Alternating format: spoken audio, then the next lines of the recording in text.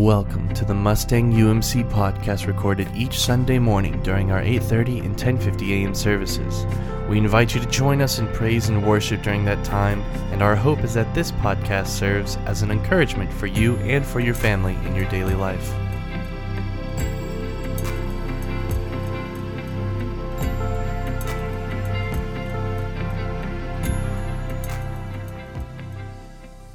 Today's scripture comes from Genesis chapter 7, verses 17 through 24. Let's give our attention to the reading of God's holy word. For 40 days the flood waters grew deeper, covering the ground and lifting the boat high above the earth. As the waters rose higher and higher above the ground, the boat floated safely on the surface. Finally, the waters covered even the highest mountains on the earth, rising more than 22 feet above the highest peaks. All the living things on earth died: birds, domestic animals, wild animals, small animals that scurry along the ground, and all the people. Everything that breathed and lived on dry land died. God wiped out every living thing on the earth: people, livestock, small animals that scurry along the ground, and the birds of the sky. All were destroyed. This is the word of God for the people of God. Thanks be to God. Amen. You all may be seated. Let us pray. And so, Lord, we do pray. We pray for your word, your truth, your light, your story to be made known to us today. So we pray that here in the middle, Lord, in the middle of wherever we are, we would find you again. It's in Jesus' name we pray. Amen. So I'm beginning this new sermon series called The Rest of the Story, and we're going to be looking at sort of the Bible stories that you might have learned in Vacation Bible School, or you've heard about, or you have a little children's Bible and it's in there. But what is the rest of the story? Now, some of you, that the rest of the story, you know Paul Harvey and the rest of the story. I have an alternate title for my sermon series because some of you may be familiar with the thing called Adam Ruins Everything. This is Aaron Ruins Bible Stories over the next few weeks. As we take these stories like Noah's Ark and we see what else is there. Because Noah's Ark really is this cute, like it is made for children's classroom story, right? You've got the you've got the animals, you've got a boat, you've got water, you've got doves, you've got rainbows. You've got this beautiful sort of picture, and my guess is that probably there are some of you, you either got your kids or grandkids some different Noah's Ark stuff, or as kids, maybe you have some Noah's Ark stuff. Somebody told me that I have a Noah's Ark cookie jar. Nothing says, like have some cookies, like I'm going to destroy the world, right?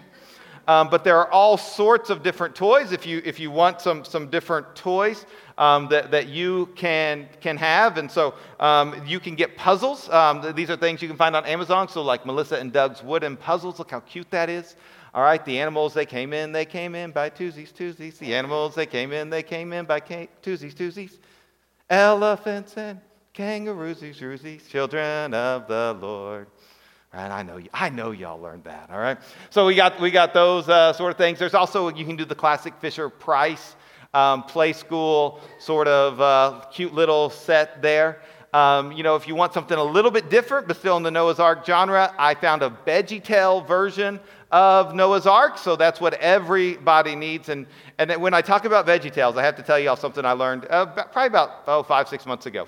So the founder of VeggieTales, his mom had a master's or a doctorate in Christian education. And so when he told her about his great idea to have tomatoes and cucumbers tell the good news of Jesus Christ, she said, okay, that's a great idea. I think that will help the story, but there's 2 things you have to do, all right? She said the first thing is Jesus cannot be a vegetable.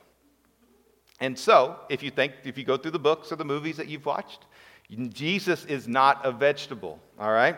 And in fact, there's not a lot of stories about Jesus. There's more Old Testament stories or his parables, but Jesus is never a vegetable. The other thing she said is that vegetables don't go to heaven.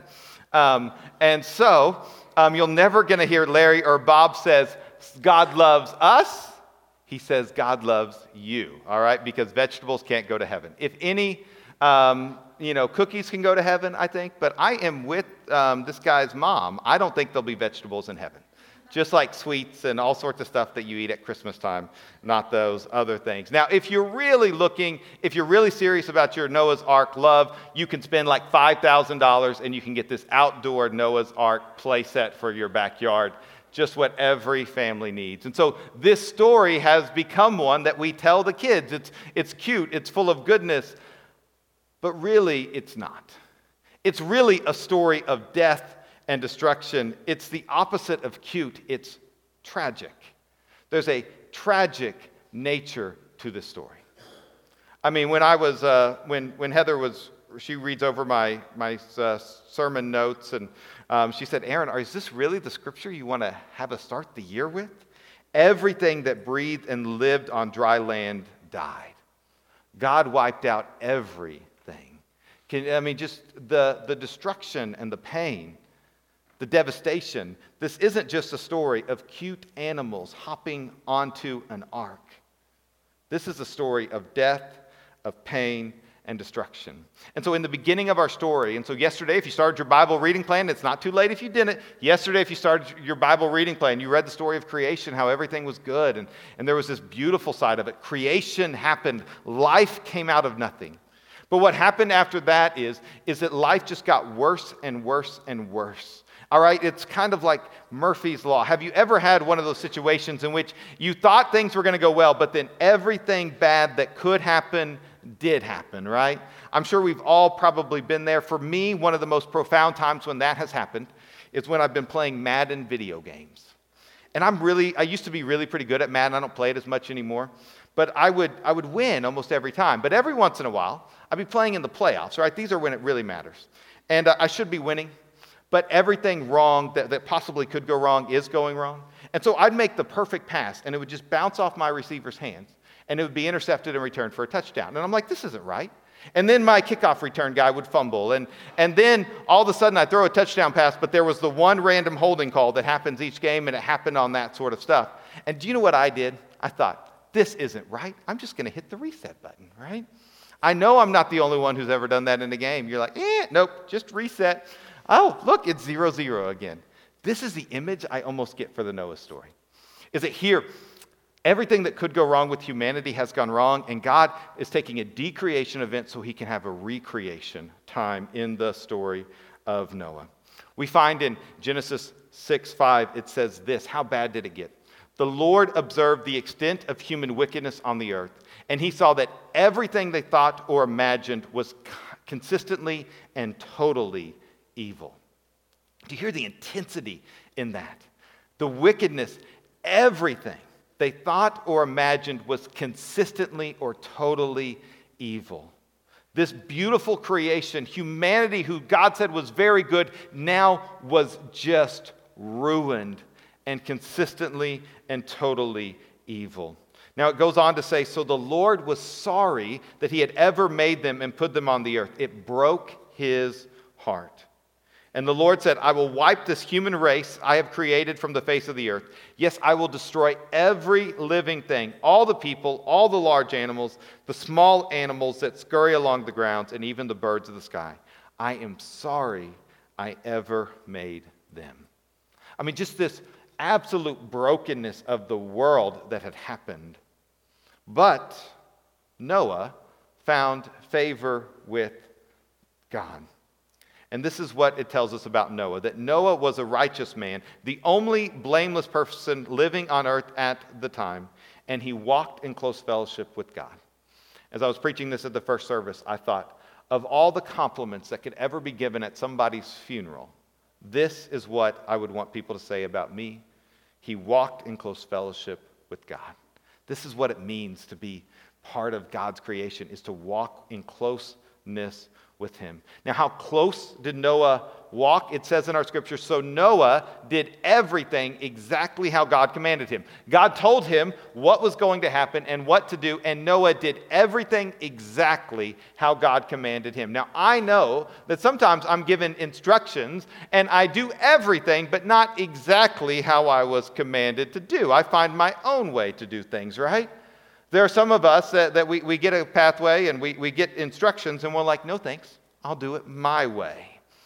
We don't want to do that. I follow the YouTube videos as much as possible, right? I don't want to screw something up. But here Noah did everything exactly how God commanded. It actually says it twice. There's another scripture that says, so Noah did everything as the Lord commanded him. And he built this ark, this huge boat, which was going to house all the animals that were in there. Now, I know that if some of us were Noah, we would have argued with God. At some point in time during the creation of the ark, we would have said, well, God, is this really the best way to do this? Because there was a fatal flaw in God's design of the ark. And there's just a small little note about it in Genesis 7:16, and it says this word, then the Lord closed the door behind them. There was no way to close the door from the inside. So imagine you're Noah, and you get in the boat, and you're like, now what? What's going to happen? How do I move forward? And it would have been real easy for some of you, especially you problem solvers out there, you'd been like, God, what about the door? Like, how am I going to close that? And we sometimes in our life, when we're trying to be faithful and walk the steps of God, we still question God and say, God, what about this? What about that? And we're not always sure exactly what God wants us to do. And we question and we say, well, God, I'm just going to take care of things. But here, Noah just did everything exactly as God had told him. And God took care of the thing that needed to happen. And so I just love this little note. And sometimes when you're reading Scripture, and especially as you're reading throughout this year, you're going to see little notes sometimes that you never noticed before. Pay attention to those. And here it is. The Lord closed the door behind them. And then it happened. The flood came and the rain destroyed. It rained for 40 days and 40 nights. They were there for 150 days, it says, on the water. And everything was destroyed. Everything was wiped out. Imagine all the pain and suffering and the sorrow that happened. And Noah and his wife and his 3 boys and their wives were the only ones who remained. And so after this long time, these days and days of rain, and sometimes that's the way life feels, right? It just feels like it's just going to keep raining. It feels like the darkness is just going to keep winning. And in fact, it tells us, and in their understanding of water, there was water under the earth and there was water above the earth. And so with the floods, it wasn't just the rain coming, but actually the earth was releasing water up too to cover everything. But when it finally receded, what's the first thing Noah did? We find that in 8:20. It says these words. Then Noah built an altar to the Lord. And there he sacrificed as burnt offerings the animal and birds that had been approved for that purpose. The first thing that Noah did when he could is that he worshiped. In fact, that was part of what God had commanded him to do. He told him to take 7 pairs of certain animals so that he could make the sacrifices that were required. And so he did exactly what God had told him to do, which was to worship. I'm so thankful for all of you who are here and all of you who are watching online, because you did the first thing this year, which was to start your year in worship. Even though it's 18 degrees outside, and I know it was just miserable, and it's going to be just painful when we leave, right? I mean, it's so cold that, I was outside for 8 seconds yesterday, and it's like my hands are frozen for 2 hours. But here we choose, we prioritize. And that's part of Noah's faithfulness. And in this year of faithfulness, we want to be people who walk closely with God. And one of the ways we do that is to choose to worship, to come to the altar. And we don't do the burnt animal sacrifices, but we offer ourselves to God and say, God, here I am. And so this is part of the faithfulness of Noah. And God shows his incredible love and faithfulness as well. Genesis 9:12 and 13 says these words. Then God said, I am giving you a sign of my covenant with you and with all living creatures for all generations to come. That's us. I have placed my rainbow in the clouds. He goes on to say, it is a sign of my covenant with you and with all the earth. I will remember my covenant with you and with all living creatures. Never again will the flood waters destroy all life. When I see the rainbow in the sky, I will remember the eternal covenant between God and every living creature on earth. Then God said to Noah, "Yes, this rainbow is a sign of the covenant I am confirming with all the creatures on earth." And it's still, I don't know about you, but after when I see a rainbow in the sky, and especially when I see like the whole rainbow, just what a gift it is. It's a reminder that the rain doesn't last forever. It's a reminder of God's faithfulness, of his promise. It's this beautiful thing. Roy G. Biv, right? That's how I learned it. I don't know how you all learned it. But this beautiful thing of color, of life in the midst of darkness. Right after the darkness comes this beautiful rainbow. And there's just something so precious about it. And so I do know why we love the seeing the rainbow in the sky, and why we have it with our kids and as part of this attraction. But there's even more to the story for the people who were living then. This was a sign and a symbol that really has such power and such interest. And so in those days, bows were one of the major weapons at the time. And so if you have a bow and it's shaped and you're ready to do it at people, the bow is faced towards the enemy. Now, one of the things, they were big in symbols in those days. And so one of the symbols of a peace treaty is that the bow that once was faced this way would be turned around away from the enemy and be faced towards you. It would be a sign of, we're not attacking you anymore, but we're turning our bow around, and that is a symbol of the peace treaty that would happen. Now think about what happened in our story. The bow, the arrows that God shot the rain down with, have been turned upside down. And he has said, I have pointed my bow at myself. I have hung my bow in the clouds. I'm not going to attack you anymore. I'm not going to destroy the earth. I'm not going to come out. I'm going to find a way of redemption. He hung his bow. And I think for us, as we look at this, we should be marveled at his power and authority and also his mercy. We should be caught up in the fact that the God can destroy everything, but the fact that he has chosen not to. Jesus says it in Matthew this way: "Do not be afraid of those who want to kill your body, for they cannot touch your soul. Fear only God, who can destroy both soul and body in hell." Now, there are sometimes we're a little bit uncomfortable with this idea of fearing God. And I don't think that this means that we should be just in the corner crying, terrified of God. Or, if you have I used to really not like dogs as a kid. And so there was this particular dog who we had to walk by on our way to school that would just bark the whole chain link fence. You guys know those dogs. Some of you have those dogs. They just bark, bark, bark, bark, bark. And so I just remember being afraid, just walking the long way, always around, because I didn't want to do that. This is not what it means to fear of God. Here's the way that I understand it. And so my son Micah is 12, and one day he will be 16. And so, Micah, when you turn 16, I want you, when you grab the wheel of the car, to be terrified. Not terrified that something is going to happen, but about the amount of power that you have in your hands. Because you have the power to hurt yourself. You have the power to hurt the person who's sitting next to you. You have the power to hurt the person who is coming on the road. I want you to not just think, oh, driving's no big deal. No, it's a big deal. It's a big responsibility. And as you know, with great power comes great responsibility.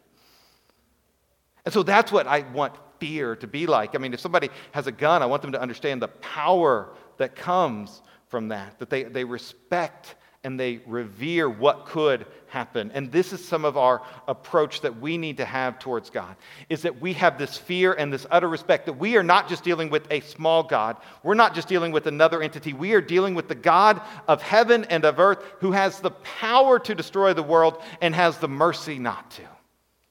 He has the power to speak and universes are formed. He has the power to speak and people are healed. He has the power to speak and people fall down. One of the sort of hidden stories in the crucifixion of Jesus is found in John chapter 18. And this is what it said. This is Jesus in the garden. All right, he's about to be arrested. Then Jesus, knowing all that would happen to him, came forward and said to them, "Whom do you seek?" All these people were coming to arrest him. They answered him, "Jesus of Nazareth." Jesus said to them, "I am he. Judas, who betrayed him, was standing with them. When Jesus said to them, I am he, they drew back and fell to the ground. I mean, it's like a Benny Hinn thing. They all just whoosh, right? But the bodies hit the floor. And so here, in the midst of this, the power it was, I wonder how Jesus said it.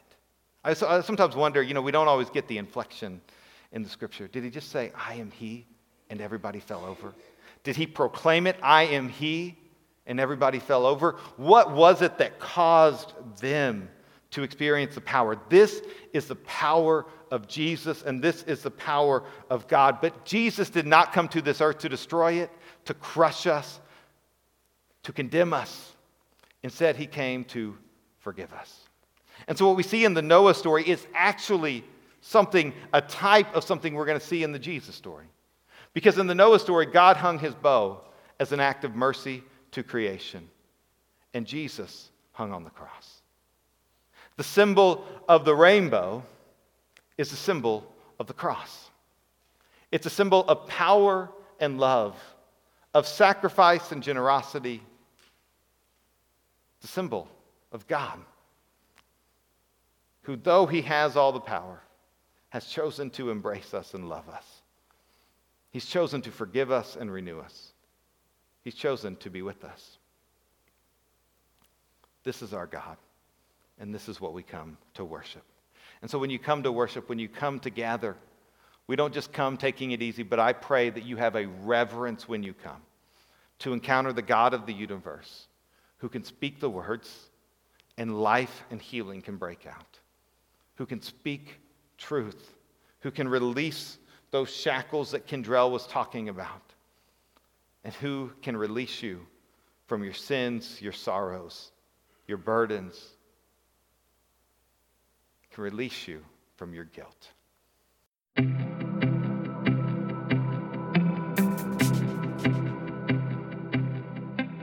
Thank you for listening to the Mustang UMC podcast. Once again, our services are at 8:30 and 10:50 a.m. every Sunday morning, and we would love to see you there. For more information about the Mustang United Methodist Church, please visit us at mustangumc.org or email us at office@mustangumc.org. That is office@mustangumc.org. We hope you enjoyed.